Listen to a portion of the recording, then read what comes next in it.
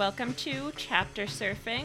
I'm your host, Lenny Burnham, and in this episode, we're going to be talking about the HBO drama Game of Thrones, based on the series A Song of Ice and Fire by George R.R. Martin. And in this episode, we're going to be focusing on the first season of the show and the first book, but we might get into other plot points, so please expect spoilers from the whole series. And I'm so excited about my guest for this episode. We've got Jack Allison from Jack AM and Struggle Sessions. Hi. Hi there. Hey, thanks for having me. It's a pleasure to be here. So can you just take me through the sort of chronology of when you started watching the show and when you first read the book, Sure. all that? Well, I really enjoyed the first season on HBO. I had never really read any of the Song of Ice and Fire books before the series, and you know, I wanted to continue the story after I watched the first season. So actually, I believe, if I'm remembering correctly, that this book, which is actually called A Game of Thrones, the first book of the Song of Ice and Fire series, I believe that this was the last of the Song of Ice and Fire books that I read, because I did the thing where I just was like, okay, I'm going to start on book 2, because everyone online is saying that the plot of the show is like pretty similar to book 1 or whatever. So I just like literally skipped to book 2 and then went back, and I do think that estimation by people online was wrong, to be honest with you. And there actually is a lot of stuff in the book that's not really in the show. Although I will say, as far as the seasons of this show, you know, compare to, you know, their book counterparts, I do actually think this first season is probably like closest to its book counterpart. But you know, I'm glad I went back to reread it, because you know it's a very solid book, and there are some, I think, kind of like important differences between the book and the show. I also read the book after the show. I had been watching the show pretty casually for a while, and then I didn't read the book actually until you picked it for this episode, and I'm glad I did, because I feel like it really made the show like click into place for me, because like I feel like when you watch the show, even though it has a lot of really compelling stuff, there's like such a kind of feeling of like, who's this guy? Who's this new guy? Like, and sure, yeah. With the book, it's a lot easier for it to just like lay out like why you care, why you give a shit about all of these people. Yeah.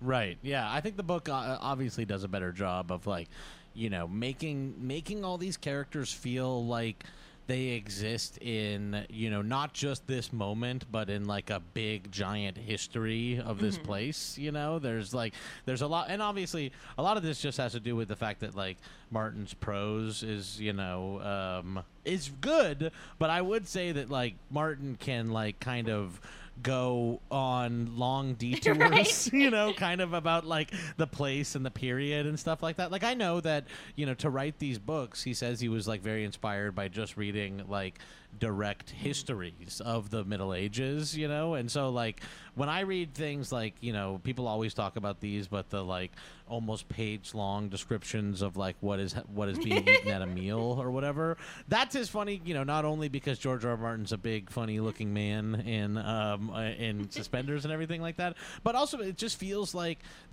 almost like I am just reading one of the history books that he read. Like there are parts in this that like stray almost so far from narrative that just feel like Game of Thrones is interesting because it almost like includes the Silmarillion in the text, you know, just with like long detours and stuff like that.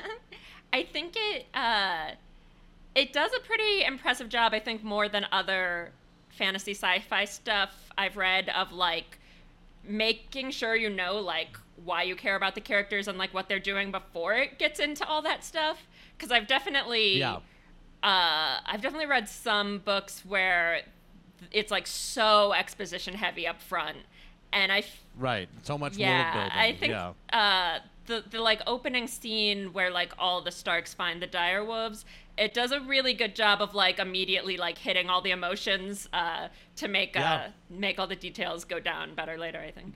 well, what's so funny is that it's like George R. R. Martin, like, kind of came out of TV. If I'm not, if like he used to write kind of like little, like he was a script writer. You know, I think before he was doing. I'm actually like looking this up right now. He sold some short stories, but then yeah, he did like he worked as doing like science fiction hybrid stuff and did work in television. And so I guess to speak to your point, I'm like, yeah, he worked on like the Twilight Zone and a bunch of, and he worked on Max Headroom as it was already underway. And so like when you say that, I'm like, I think Martin, you know, it's a weird series because it is someone almost trying to write, you know, poppy and kind of television-ishly, you know, and then that was like then adapted to television. So like it's a more sort of television-ish novel than, you know, your J.R.R. Tolkien's and everything like that, because the guy came out of, you know, television writing. And then, you know, the charlatans Benioff and Weiss came around and simply transcribed those back into scripts and collected a lot of Emmys for it. Yeah, it is. It's interesting. Like the first thing I thought as I was reading the book in comparison to the show is it just like really hit me that like there's such a stereotype of it being more intellectually difficult to like read a book than watch a TV show. But as I was reading it, I was like, oh, books can just like tell you what's happening. Like so many of these scenes are exactly the same, but they hit me a lot more because it will literally just be like, she is afraid of this guy because of this thing that happened earlier. Right. Yeah, and I do feel like there is a kind of like directness to Martin's prose that does feel like it actually feels kind of like a hybrid of the two things I was talking about. Like it feels almost like television script writing, but then there's a kind of like, you know, there is kind of almost like a history book-ishness to the kind of just like telling, you know, without too much flowery language, you know, kind of just what happened, what then happened next. Yeah, you know? For me, I think it's a really good mix in my opinion. I don't like that much funny business in my prose, honestly. So I like that he just kind of tells what happens, but then I think going back to it being, like you said, kind of like television writing, I think like the dialogue is where you really get like a lot of poetry and a lot of snappiness. And I think he does a really good job. And the show kind of gets at this just with whose stories we highlight. But I do like the viewpoint characters, and I think that the way that he writes the book, like even if you strip away sort of all the fantasy and sci-fi and everything like that, I actually just find it really appealing to have a big, massive story being told through the eyes of a couple viewpoint characters, and like, you know, the will their stories intersect of it all, and like kind of it's so much more pleasing in the book because it's all through viewpoint characters. When a character from another viewpoint like appears and like you get to see someone through like Tyrion's eyes or something like that, like the way the story is told, the way Martin like kind of decided to do this, you know, I think is like really appealing, and kind of only, you know, unless you started throwing in like voiceovers or something into the show, you can kind of only get that in I totally agree. I think they're so easy to clown on, the guys who made the show, and I get like a lot of it, but I do think to an extent like there is some stuff where it's like, yeah, exactly like you said, like unless you had a lot of like voiceover and title cards, it's just like going to end up like being more hollow. Well, listen, I'll clown on the guys that made the show, and of course, you know, but I would not have, if we were making this, doing this podcast, like in the year after that show had first aired, I would have been like, they're doing a great job adapting it. You know what I mean? Like, and now I kind of do after, you know, the series, you know, went through all the way to the end, and we saw a lot more invented material from Benioff and Weiss. Like now, I really am like, oof, I don't know. And also having read the books, I'm like, man, you can say that they did a good job like knowing which parts Yeah. to adapt, and like they did a good job making it punchier and kind of more television-y sometimes, like the dialogue, although a lot is lifted directly from the book as well. But I think that, but as the show continued, like I fell off, basically when they ran out of book material. I was like, they are just flailing and don't know what the fuck they're doing. But it feels like the rest of the world caught up with me with that last season, and now like, that was bad enough to like lose them a Star Wars for God's sake. One of the things that leapt out for me rewatching the show for the first time after reading the books was realizing in season 1 like how much of the original material is adding in more fucking. And I really well, that's just HBO. Yeah, that's just HBO. I really respect them for that. That's my ideal book adaptation. And the thing is, it's very easy to make fun of the show for that, but all of those scenes bang, in my opinion. I love Viserys in the bathtub. I love Littlefinger doing his exposition while telling girls how to fuck each other. Listen, HBO has one trick up, has a big trick up its sleeve, which is that it is secretly a porno channel. Like, basically, HBO is doing, what the Burt Reynolds character in Boogie Nights wanted to do. Like, they actually are making porno that has a compelling enough plot that, people take it seriously and everything like that. I mean, I think you're probably going to like from what I hear, then I think you'll like the new Lord of the Rings series on Amazon, because that's my understanding, is it's Lord of the Rings with sex. There is still a lot of sex in the book, though. Like, let's be fair here, that there is plenty of sex in the book, and a lot of depraved shit in that book, and sometimes it goes even further, than the show did. I mean, in the book, notably, so many of them are children, which really took me by surprise. I mean, listen, to be honest with you, that is one of the things that I'm like, wow, that's a big change from the show, and that's a big change, and in some ways, as much as you want to talk about how brutal the world of Game of Thrones is or whatever, I don't know, the change from making Daenerys a 13-year-old girl to basically a porn star character. I really think Emilia Clarke is very good in the character or whatever, but it is a very porny, the way they shoot the sex with Drogo and everything like that. I'm and it is rough. It does come off as rough, but it's still very sexualized in the way it looks. And I'm like, man, in the book, this is so much more clearly horrendous, rape that this girl is going through and everything like that. And, and also I thought all the Stark kids being younger actually does work for me. And again, I'm I guess that's just one of the things you can't really do on the show, because you want to have the same actors, throughout. I think Daenerys and Robb are definitely hurt the most in that way. Because their stories are so compelling to have actual children have to face all this stuff, and I feel like Daenerys' story is strong enough that I think it still sort of works, but Robb, I feel like him just being some adult man now, it's just what's wrong with you? Just be good at war. Yeah. It is kind of shouldn't you have moved away, Robb? Robb seems kind of a loser to even still be at the with Winterfell, more or less, I agree with you. Robb is kind of goofy in this series, and to be honest with you, I and they didn't really have to deal with it for that long, but I'm not sure that they ever kind of got Robb right in the TV show. But, I guess they got him right enough, and, just Benioff and Weiss just had to kind of keep the sleight of hand going enough to to get away with it or whatever. But Robb, I feel was hurt, and I definitely think, I think the Daenerys story works very well, but, they're in the book, it's so much more this is insane.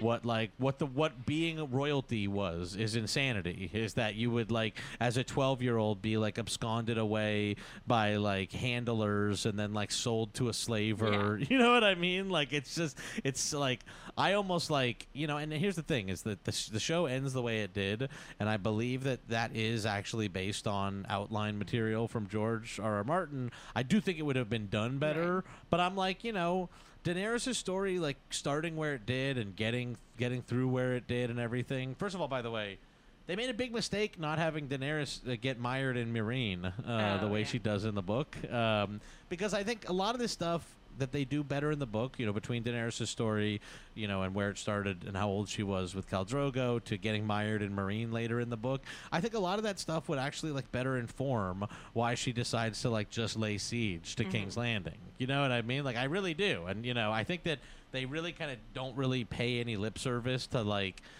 in book Daenerys basically can't govern. You know what I mean? Like book Daenerys is like a like survivor, absolutely, and can like wage war and everything like that. But it is so funny in I think it's the 5th book to just watch Daenerys like actually be really bad at governance. Yeah. Something I really and it sucks. Something I really sincerely enjoy about Daenerys is that by book 2, she's just, like, starting to talk about, like, I'm the true Targaryen, like, I deserve this and stuff. And it's like, you let Viserys die for having all these opinions, but you're like, oh, but when I say it, it's kind of true. And I love that. And I do feel like I get why she would think that. Like, obviously, the, like, being burned alive and, like, not dying. Yes, yeah. And I love that she's like, the main problem with Viserys wasn't that he's a power-hungry monster. It was just that he's kind of a dweeb, and I'm like this cool girl, so... Yeah, like, I'm cool. I can actually get it done. And Viserys actually was kind of a whiner. And sucked. But to get back specifically to the first book and the first, season of the show, it really is. Because I was rewatching like portions of the show, and I like glanced through a big outline of the book before doing this again, and I'm like, man, the first season they really did do a very good job of adapting that book. Like, definitely there's stuff missing, and there are changes that I think are not perfect. But as far as like adaptations go, I'm like, the first season of Game of Thrones is actually like very, very solid. Yeah. Actually, as far like seeing the world as fleshed out as it was. Like King's Landing was pretty well fleshed out and well designed and everything. Like, the first one to the first show, I'm like, man, Benioff and Weiss were doing a good job back then. They really were. It's funny because it's like so sort of easy to shit on it now, but then like taking a step back, it was like, it's so insane that like this show exists and that it wasn't like a CW or Sci-Fi show where it's just like them standing in front of green screen. Well, like that HBO decided that they wanted to do fantasy at all is so strange to think about. You know what I mean? Because, like, HBO before this, weren't they doing, like, Kung and shit like that? Like, they were still kind of trying to do, like kind of Batman, sort of Sopranos-y, anti-hero kind of shows. Like, they were just, like, seeking that high over and over and over again. And it really does feel like, Game of Thrones, like, for better or worse, like has completely like rewritten what HBO's like even like the DNA of HBO. And even like because now it's all this Golden Compass shit, and it's so much fantasy and stuff now. Other networks too, like just like the amount that people will now spend on making a show like Vikings or something, which is like, it's so weird that now that like looks really good, and like you're seeing that on like cable fantasy shows. Yeah, and it does feel like I look at HBO now, and I'm like, even like Watchmen feels like that's like something that wouldn't happen in a sort of pre-Game of Thrones universe. Lovecraft Country is very sci-fi stuff, like, and now obviously they're going to be doing like all a whole bunch of new Game of Thrones stuff, prequel series, Dunk and Egg, and all the fucking Targaryen stuff. So I guess HBO really just, this is their sort of franchise for the time being. Did you see the new Space Jam? No, I haven't. There is so much Game of Thrones stuff in it. Like, it really made me feel like, I was like, wow, like Warner Brothers really does think of this as like one of their main franchises right now. Like, there was there was more Game of Thrones stuff in that than there was Harry Potter, I swear. Like, And it is a weird one to think of as a franchise because it's based on an incomplete book series. There's no more like source material to work from, even though the guy is still kind of working on it. And it's not currently airing on television. You know what I mean? Like, it is truly strange to me that for this ended show, there's so much of it in the children's cartoon with LeBron James.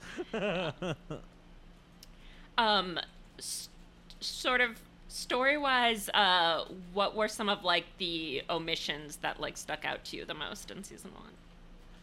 I mean, I think if I'm remembering correctly, there were some sort of hints at the mystical that were not really there in season 1, even though it kind of doesn't really, it doesn't really end up being like resolved that satisfyingly or anything. But there was the like comet across the sky that I think that we started getting like talking about that in book 1, and there was a lot of talk about this comet searing across the sky, and I'm pretty sure they don't touch on that at all in the first season, like and I believe that they like started in the second season kind of getting into that, and then you start getting into the Melisandre stuff and everything like that. But I think that they were so hesitant to have any kind of like sort of high fantasy stuff in it in that first season. Really outside of the direwolves, and you really only get like a little hint at that. Like the direwolves are like very much just wolf sized for the entire time, but you do get a small hint in that first episode, I think, because you see the corpse of their parent, of the like dead direwolf. But other than that, I don't have any like huge things that I remember being super different. What about you? Yeah, there wasn't. I don't think there was a lot of like big story stuff that bothered me. It was mostly stuff like we were talking about like Rob being aged up. I thought like made you lose a lot. Another thing, like Normally, I think it's like really nitpicky to harp on casting, but the one thing that did really bother me is the first scene where he sees Gendry, who literally like does not look like Robert at all. I was like, what is, like, he immediately like looks at Gendry and is like, oh, and I'm just like, what even is this scene? Like, it's like a redheaded, blue-eyed kid. It's really weird. That's pretty funny. Yeah. I kind of forgot all about Gendry, but. Yeah, that, and also, I mean, the series kind of forgets about Gendry too,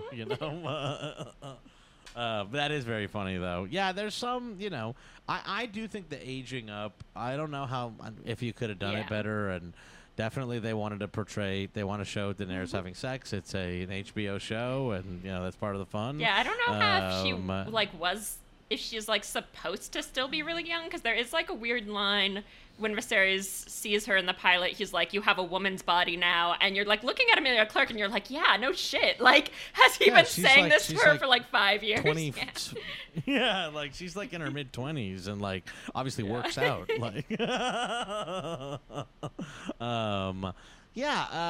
overall though, I'd say, and I would not say this about anything past certainly the second or third season, I think that this is a pretty good television adaptation of the book Game of Thrones. Yeah. You know what I mean? Like, I think that this kind of gets you a lot of the beats and characters that and there's really not a lot missing in this first book, and I ultimately think that I'm like, they just this was one of the best. This is probably the first 3 seasons were the time of Benioff and Weiss's life, when they were just doing. Because listen, it is actually a talent to adapt. Sure. You know what I mean? And like they are very. And I make fun of these guys, but they are very talented at adaptation, and it's very clear from those first 3 seasons that they're very talented at adaptation. But I think one is maybe, although getting up to like the Red Wedding and stuff like that, it was very, very funny because I read ahead of time, and I also knew what the fan reaction was when that happened, and I was like, they really did it. Like, actually, Benioff and Weiss like pulled off on all of America what like these readers of A Song of Ice and Fire had experienced. Like, everybody did get super pissed off about it, and it was very brutal, But yeah, I'm like, I think that maybe this first one just is one of the sort of tighter adaptations that I've seen, especially for a book as big as a Game of Thrones. You really don't feel like it's missing, because this one doesn't even have like that much stuff with like Benjen Stark and the Night King and all that kind of stuff. I think a lot of that, even George R. R. Martin wasn't really front loading a lot of the fantasy elements. But yeah, I think it's a pretty solid season of TV. And reminds me, it just feels so like direct of an adaptation. It's almost hard to find fault. It's interesting. It does a good job of being like a really, really faithful adaptation, which is usually not really my favorite style of doing it. Like, usually I'm sort of like, it's a different medium. You should take. Different, yeah. But I'm not sure really in this case, like, exactly what I would do different, other than possibly have just, like, a King's Landing show where there's, stories every episode with these characters, and it's not even trying to, have the straightforward story of the series. Not trying to do the plot at all. Yeah. Listen, I'm with you. I actually prefer an episodic kind of show, and I do think it's more fun to just let the characters have stories in a show or whatever. But if we're looking at kind of like, the peak of extremely serialized television, I'm like, this certainly feels like it like deserved it and earned it in kind of a way, and still worked really well week to week, because of the kind of I think George R. R. Martin writes a pretty good soap opera. Sure. You know what I mean? Like, a lot of these chapters have cliffhangers and stuff like that, and so, yeah, I think it kind of had a fun television-iness. And also, just the straight up, like, actually very good gimmick of, like, undercutting expectations in ways that are really, really significant. You know what I mean? Like, what made me feel like, I need to read this whole book series is they really killed Ned. I was like, holy fuck, they like really did it. They cut the man's fucking head off in like the second to last episode. I was like, I actually love this series now. It's so funny. I like never experienced that. Like, when it had this reputation as like killing off your favorite characters. People like Ned and Rob were so fucking boring to me. I just like never even thought about that. Like, so listen, I didn't know this reputation, because I was watching the show when it was just first airing on HBO, and so I was just kind of like, I really found it appealing. Like, if you're an honorable person, you're stupid and you get fucked over. Like, I really like I did have the rug pulled out from under me just with like Ned being so much the normal protagonist and saying all this stuff about honor and feeling like, the honorable man wins in the end. I really was like, wow, this show like really is like, no, they don't. There are so many this show has too many white brunette men, I think, because I like literally could not tell anyone apart the first time I watched it. So I was like I was really into Cersei, because that's like a distinctive character. You're right away like, great, I know who she is, I know what she wants, great. And like hearing people talk about sort of like Ned being the protagonist and Cersei being the villain, I was kind of like, why? Like, she wants to rule like everybody else. I'm so much more invested in Cersei than anyone else. And kind of like reading the book and like seeing who the POV characters are definitely helped a lot with like sorting stuff out, because I think if you just watch it as like whoever like leaps out to me as interesting is right. I mean, it is true. It's like, who cares about like whether the guy in the north is in charge or, you know what I mean? Like, I kind of agree with you in the sense that it's like you're watching all this and you're like, well, like, is it better that the big fat drunk king is in charge? Like, should sourpuss, Ned Stark be in charge of everything? Like, I kind of like. That's also like what I found appealing about the show is you're kind of watching it and you're like, oh, what a brutal world. I don't even like Ned that much. And then you're like, oh, he's gone. Like, what the fuck is going to happen in this show? I love the thing of like Ned's downfall just going super hard for Stannis for like no good reason. Because like. Also, Stannis' claim is not even correct. You know what I mean? Like, what an idiot. And that felt that felt very like real to me. There's sort of like an almost like Biden supportery feel to that of just being like, well, this is who it should be, and we all have to get in line when it's just like clearly not going to go your way. Right. It's his turn. It's his turn. Yeah, I don't know. Like, yeah, definitely. Ned is a believer in like the rule of law in a way that I don't like agree with, and I do think it's funny. Like the show kind of ends up taking the stance of like, yeah, well, this is not actually a world of laws. You know what I mean? Like you can say what's written on the parchment, and have your battles and everything like that. I also just really like. The kind, and this is, maybe a little bit better in the books because the show just is, very clean and kind of shot, in beautiful spaces outdoors and everything like that. But there's like a griminess and a like it would really suck to live like this-ness in the books. You know what I mean? Like it really kind of, especially like King's Landing, we get to see is like just like squalid, and horrible. I basically I'm kind of like, it is a weird one because you're like there aren't any huge changes to like even really say whether they were that good or bad, despite aside from like the aging up of the characters. But I would say I'm like, if you're a fan of Game of Thrones, especially if you like those early seasons, it is worth reading the book. Sure, like there is a lot more like deeper stuff. The characters are better realized. Some of the trims they made are not good, to be honest with you. Yeah, and I think this is sort of something that is almost like inevitable and naturally happens with TV and movies, but like the characters are so much less vulnerable. And I think that is sort of like such a common thing of like sort of when you see someone on the screen and they're played by this beautiful charismatic actor and stuff, you inevitably sort of like lose a lot of that stuff. Well, to be honest with you, that's a big change we didn't talk about, to be honest with you, and this is a change throughout the book, is Tyrion is described as actually being freakish. Yeah. You know what I mean? Like, the show, and he's really great in the role and everything like that. It stunned me when the book said he was ugly, because Peter Dinklage is, like, one of the most handsome actors on the planet. And the thing is that like Peter Dinklage, you couldn't even see anyone else in that role, and it's like that he like made it so his own and everything.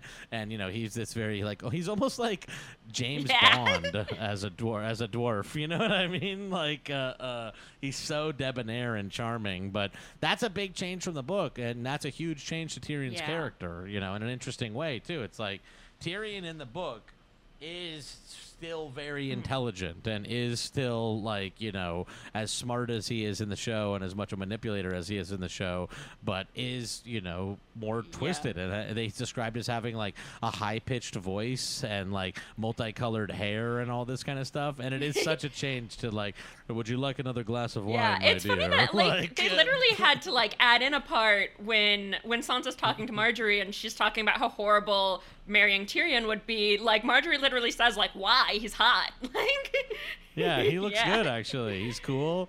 He loves to drink wine. Another character where I feel like that's a big thing is Arya. I feel like in the show I like her, but it's very sort of, I thought, generic like kick-ass like tomboy. It's tough, yeah. In the book too, especially, you get a better sense of where Arya's place is, kind of within the family, and these pressures to be more feminine and everything like that. In the book, you see so much more because you get her in her life of her just being like genuinely like jealous of Sansa and like sort of feeling like why can't I be more like Sansa? And I think they flattened a lot of that stuff out. There's like the one really great moment when Ned is like, you'll marry a great lord and you'll have these babies, where Arya's like, no, that's not me, which I do think is a great moment in the show, but she still says it like really confidently and is so like self-possessed. Yes. It is a lot more in the book. Like she doesn't want to be this way. You know what I mean? Like in the show, it's very much like I'm just a kick-ass little girl, like you said. And in the book, it is a lot more like I wish I could be. Why can't I be like Sansa? Like why am I different or whatever? And then that continues in the TV series. I think Arya, if we're talking about the later seasons and the later books, I'm like, I think the trims made to like Arya's story like make zero sense at all, pretty much. Like Arya in the books does become kick-ass, but also becomes like very complex and is like a Yeah. murderer. You know what I mean? Like Arya becomes like an assassin and like a very complex character who like does some killings that aren't so Yeah. good. You know what I mean? Like Arya becomes like scary in the book, and almost like you sense in the book that like people wouldn't like recognize her Yeah. anymore, and people even I think don't at certain points like recognize her, you know, from her time before. And in the series, it's just like Arya's back, and now she's good with knives. Like Yeah, that makes me think of Daenerys in the books too. It was really striking when I started Clash of Kings, and it talks about how she's like bald because all her hair burned off, and she's going around like wearing like a lion carcass head on her head. And it's so funny that instead it's like, what if it was like Amelia Clarke in full makeup and like a nice dress? Yeah.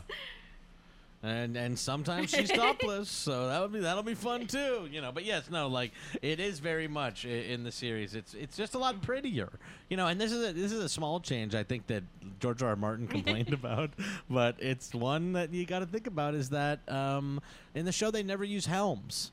And that is not only like they don't wear helmets, okay, yeah. And in the book they're always wearing helmets, and in fact you even like that's why the Hound is like called the Hound, because his like helm is like in the shape of like a barking dog or something like that. Like people get known by like their helms in the book, and in the show you don't want to hide all your Right. beautiful actors' faces, and you want to show them emoting and everything like that. But you know, aside from it being unrealistic, like it is hilarious to watch all these like just hand-to-hand fights where everyone is in full armor except for their Right. heads. Their heads are just completely uncovered. But you do lose some of the like, you know, the like knight-ish, you know, like how people thought of knights in the real world. They're like, holy shit, that's the Hound, and you just see basically like Darth Oh, Vader. You know what I mean? With like a big hound head on or whatever. And similarly to the Daenerys thing is like, you know, you don't want Daenerys walking around with a wolf carcass on her head, because then you don't get to see, you know, Amelia Clarke's eyes. Oh, yeah, I was going to say about Arya, like, I know they're never going to get, like, casting perfect, and it's, like, to be nitpicky about it, but I did really love the detail in the books that she is the only kid besides Jon who looks a lot like Ned, and so she, like, grew up wondering if she was also a bastard. And in general, I think the bond between Arya and Jon was a lot more clear in the book than on the show. I like they had such a nice scene together in the beginning of the book, and I think it is in the show, but it was like shallow enough that when I read it in the book, I was like, oh, did they ever interact? Yeah, I guess I would agree with that, actually. You know, this sort of the like outsiders of the family, you like don't really get a huge sense or see them together They that kind of much. cast it in a way where actually like Sansa is the outsider for looking like her mom. Rob and Jon, I could not tell apart the first time I watched it. They're so similar. Me neither. Yeah. You just are kind of like, these are the sons, you know, I guess. Like you said earlier, I feel like I did actually get a much better sense of who all the characters are after I read the book, and not like their internal monologue, just Right, their yes, names. exactly. Literally, like, but yeah, you know, if people have watched the series and like it, you know, then you probably would like very much like the books, and they are a nice thick read too. I like a big chunk of reading to do, and you know, the Song of Ice and Fire books are certainly very long and appealing. Yeah, I don't think I had ever read a book this long before, but it really doesn't feel tiresome. The second one I got more bored, but I think the first one is like truly really exciting the whole way through and really a page turner. Yeah. There's a version, and I did this in my like reread of the books. But just to put it out there, you know, the fourth book, A Feast for Crows, is kind of weirdly just only about people, I think, in the south, like in the southern part of Westeros. There's a custom-made, like, online version where people have, like, ordered all the chapters, like, and put in all the Dance with Dragons chapters. So if you or anyone wanted to do a rewrite, look up A Feast with Dragons, where they, like, chronologically sort of recobble. And I think it actually is a better read. Wow. Like when I reread it, I actually think A Feast with Dragons works better than the way George R. R. Martin did by like removing the the characters and just releasing like a half book or whatever. When you said the first book was actually the last book you read, what was kind of that like, finally reading a Game of Thrones after watching the show and reading the other books? See, I hadn't finished the entire show at that point. So I think I read all the books, I think, between season 1 and season 2. And then I feel like it was probably around season 2 that I like just reread one or I did a reread of the books at a certain point. So maybe it was a couple years later, actually. So, the experience was that basically I was, well, I mean, it was interesting because I've read all the other books, and so I was more like interested. It was interesting. It's like I actually have never, I actually wish that I had read all the books in order the first time, because I've never read the first book as a first book. You know what I mean? Like it was kind of like it's like sandwiched in there between me reading like the 5th book and then me reading like the 2nd book again, and also watching the TV series and everything like that. I don't know. I guess I wish I hadn't read it that way, but I don't have any like huge headlines for different ways I interacted with it or anything like that. Yeah, I guess like as more and more stuff with this franchise comes out, there's going to be so many different ways to experience it. There's going to probably be lots of people who like played a video game first and then like later read the books. Yeah. Or honestly, like probably will have watched these like weird prequel series that have to like have nothing, that are not even like based on anything George R. R. Martin wrote. Yeah. You know what I mean? Like, or maybe it's gonna be people will have different ways of coming to it. As time goes on. I wonder if George, and a lot of people have different opinions about this. I somehow in my heart do believe that he'll finish the book, if only out of spite, just to like show us, how it could have ended better or whatever. But maybe that's just me being a little too overly hopeful or something like that. Yeah, in some ways I would like him to. There's also like an extent to me that I feel like part of me is like, when you write a fantasy series like this, you just kind of want to like live in the world, and the fact that like it took off so much that so many people started approaching it as like, this is a story and I want to know how the story ends. I feel like almost bad for him, because I do feel like so many sci-fi and fantasy writers just like, want to put out 100 stories that are just like in this world without being beholden to like ending it.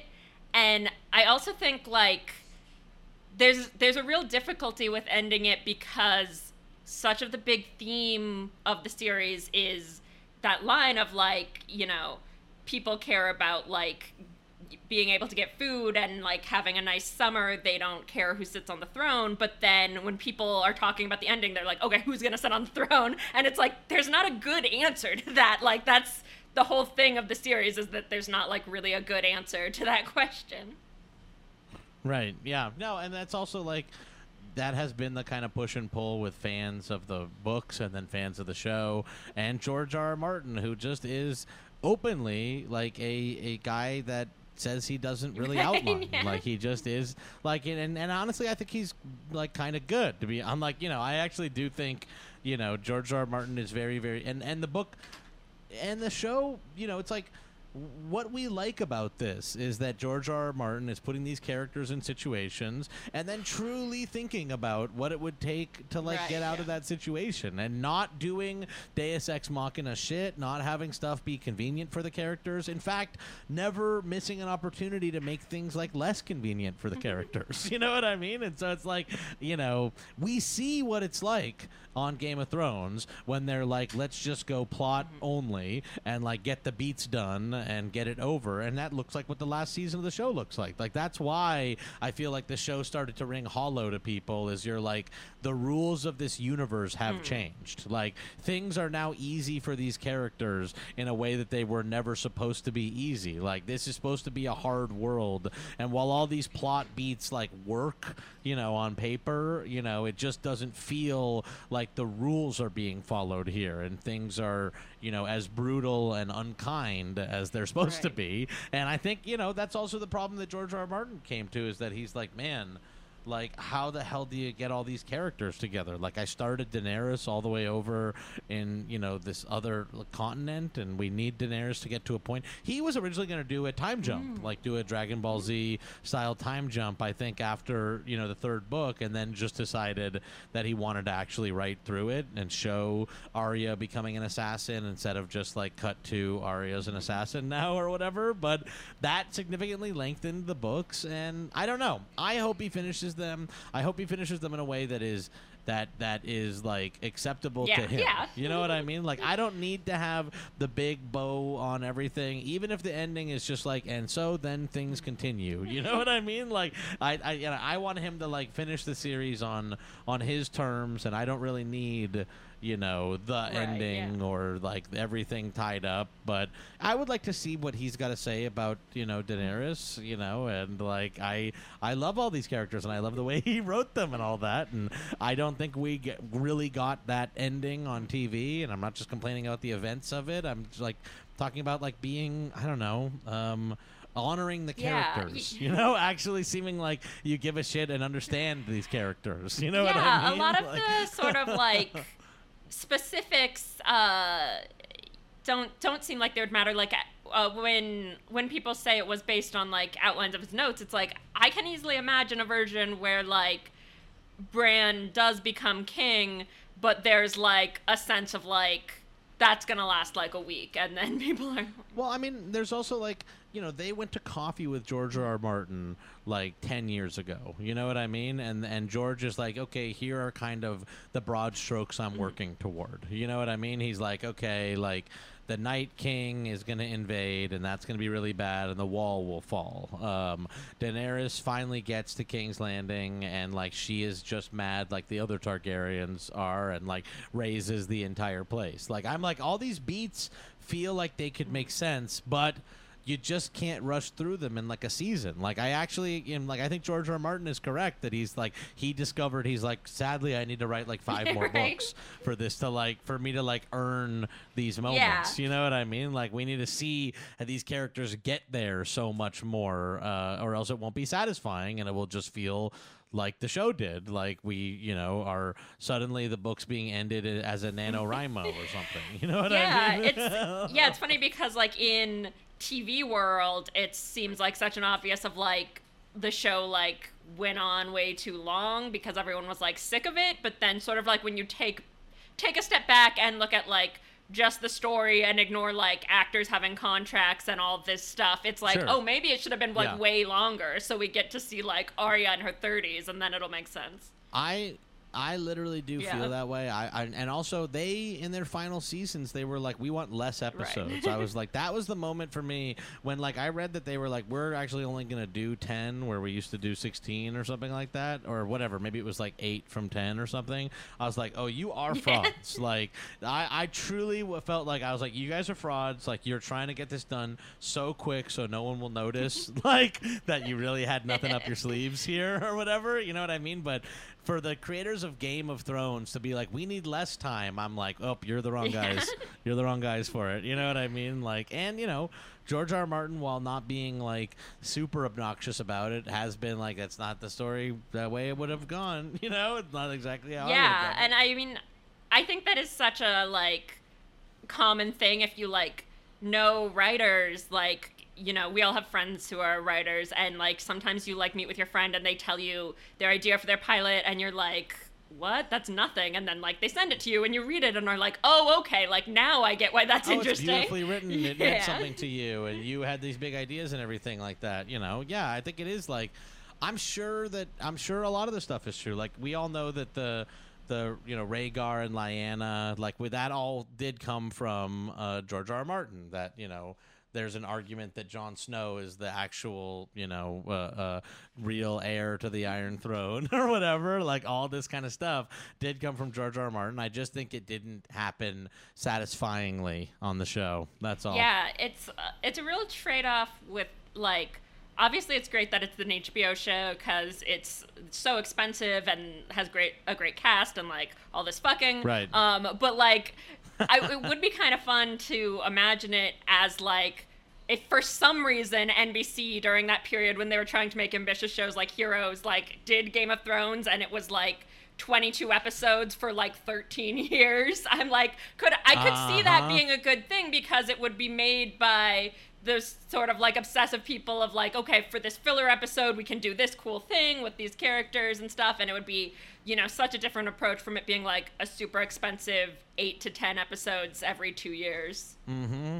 Yeah, I mean, I wouldn't have minded seeing this, even the Sci-Fi Channel version of Game of Thrones. You know what I mean? Like the lot of standing sets, version of Game of Thrones. I think that kind of speaks to just like how compelling the world actually is, and while there's this version that is very much, just trying to sort of, directly adapt what happened in the books, maybe this will work as a franchise for Warner just because the world of Game of Thrones is quite compelling and does feel kind of different enough in a way that I think a lot of fantasy hasn't ever felt different enough from Lord of the Rings, kind of since Lord of the Rings. And, I somehow, aside from, Harry Potter, which I don't even really count as fantasy, it feels like Game of Thrones is like the first one to kind of take the mantle of being different enough from Lord of the Rings, to sustain a franchise.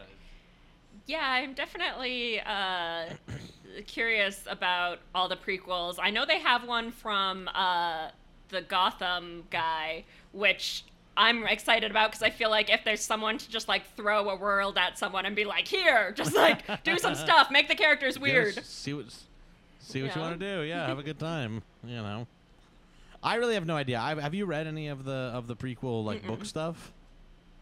There's a couple short stories that are called The Adventures of Dunk and Egg, and they're like a lot more sort of traditional adventure-y kind of just stories in what's one thing that's funny about Game of Thrones, and I said this a lot early when the show was airing, is that it kind of reminds me of Watchmen in the sense that it's like kind of like what if we were toward the like after the time of Heroes in a fictional universe. You know what I mean? Like Watchmen is kind of in the aftermath of there was a golden era of all these superheroes and now we're back in the real world. Like that's also kind of how Game of Thrones feels. Like when you hear about how, there were the Targaryens ruling and they were flying around on dragons all the time and there were all these dragons, constantly, and wars, and now we're just kind of like in this shitty period where humans are in charge and it's just some big fat guy who is the best at like fighting that is in charge. It's like it just feels very like, it's kind of like if you came back to Lord of the Rings and it was just like everybody's shitty kids, like we're in charge. Yeah, that's so true. So I don't know, maybe the prequel series will work, and in the same way that I think Dunk and Egg kind of felt a little more traditional fantasy-ish, maybe these prequel series will work just as kind of, like fantasy series, even without the kind of sheen of modernity and violence and everything, Yeah, for sure. So who was your favorite character when you watched the show, and then did that change when you read the books? Interesting. Probably my favorite character, if I'm remembering correctly, probably would have been Tyrion in that first season, because Tyrion just like, Dinklage is just like doing the role of a lifetime there and so charming. And everything. I had been pre-Game of Thrones, I was a really big Peter Dinklage fan, which is like a miserable experience because it's like the station agent is great and then everything else is just like Hollywood having no idea what to do with him. And it does feel like such a miracle that he got this part that was so perfect. It's true. And, and honestly feels really well deserved. It's like part of why I don't have a big issue with the, like, he was supposed to be malformed of it all, because I'm like, Peter Dinklage absolutely deserved his, his Picard, basically. You know what I mean? Like, this is like Peter Dinklage's Picard. He got to do it for like 7 seasons. It's like a defining role that also is very kick-ass, like, and cool to people. So yeah, I don't know. Maybe in the book, I had already come to kind of like a lot of the other characters and everything, by But I don't know. In the book, I don't know if it was my favorite character, but I definitely did find Daenerys' story kind of more arresting in the book than I did. Well, in the series, you're just like, wow, this is like really metal or something. But in the book, I really did like kind of feel for this like sex trafficked young girl a lot more than kind of the show makes you feel, you know? Yeah, the book does such a good job of the like sort of gradual character development of her just being kind of like, is Viserys like a terrible ruler? Is it like, I feel like one thing I really like about it is like, you see a lot of plots of like standing up to your abuser, but what I love about this one is her just like seeing Viserys and being like, oh, I'm embarrassed for him now. Like, he's like pathetic and like laughable.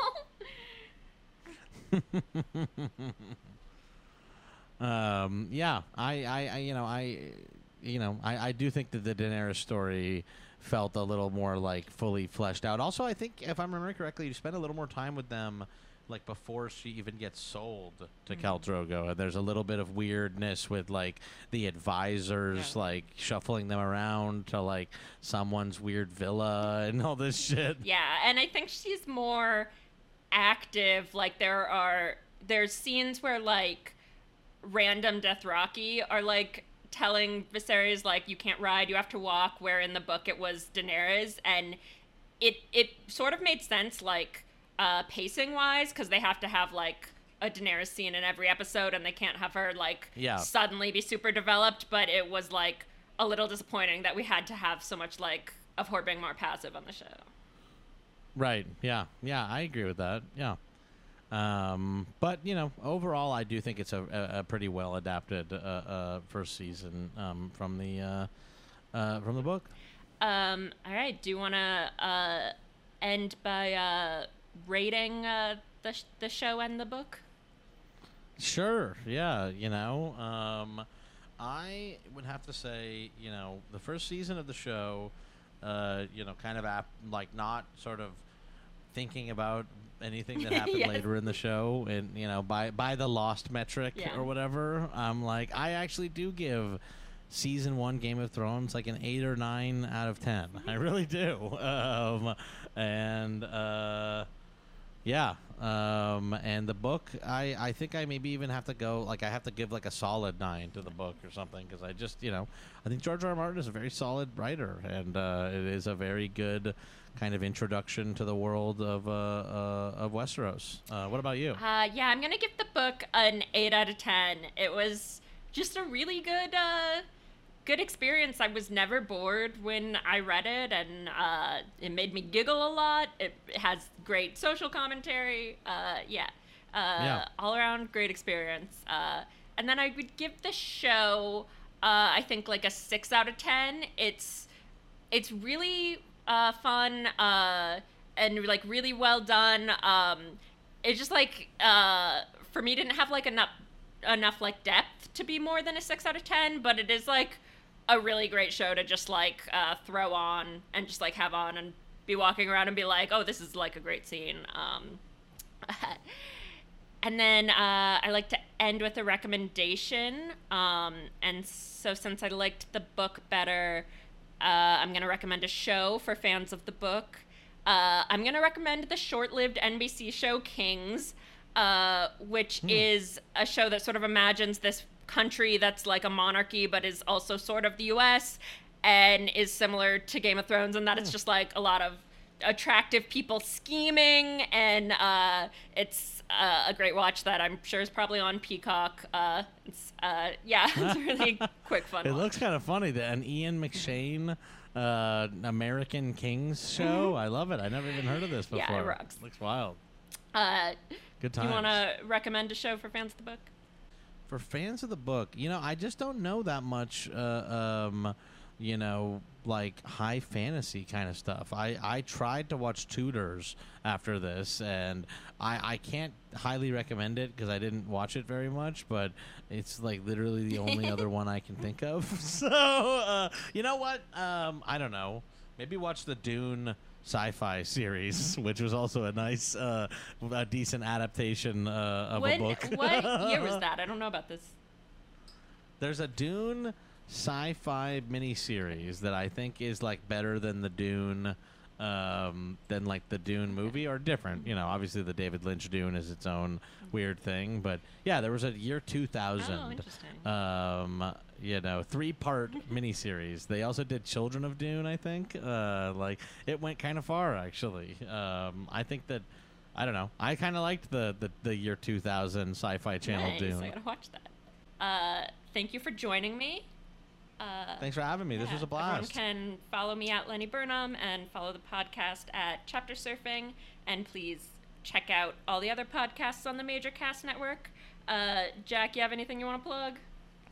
Yeah, check out if you like, me talking about TV shows and movies. We do that a lot on the podcast Struggle Session, which you can find at sesh.plus. Just put that into your browser, sesh.plus, and you'll get all that information. And I also do a morning show every weekday on Twitch, and where we just talk about pop culture and politics and topical stuff. And that's at twitch.tv/JackAM.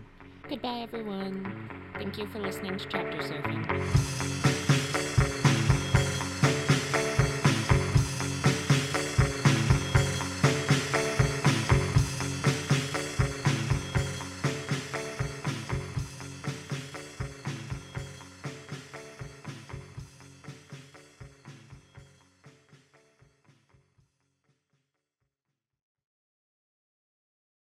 Do you want to learn falsehoods? Do you want to learn the not truths? Do you want to go to hell? Join Eric McAdams, Alea Lockney, and Liam Sr. as they go to hell. We Are Experts is a podcast on the Major Cast Network. Each episode, we take a topic we know nothing about and speculate wildly till our heart's content. And then they sort of learn a little bit about the real topic at the end. But not too much. Just a little. Tune into We Are Experts, wherever you get podcasts, whenever we feel like posting it. Thanks for listening to the Major Casts Network. Stay fun, stay nasty, and stay major.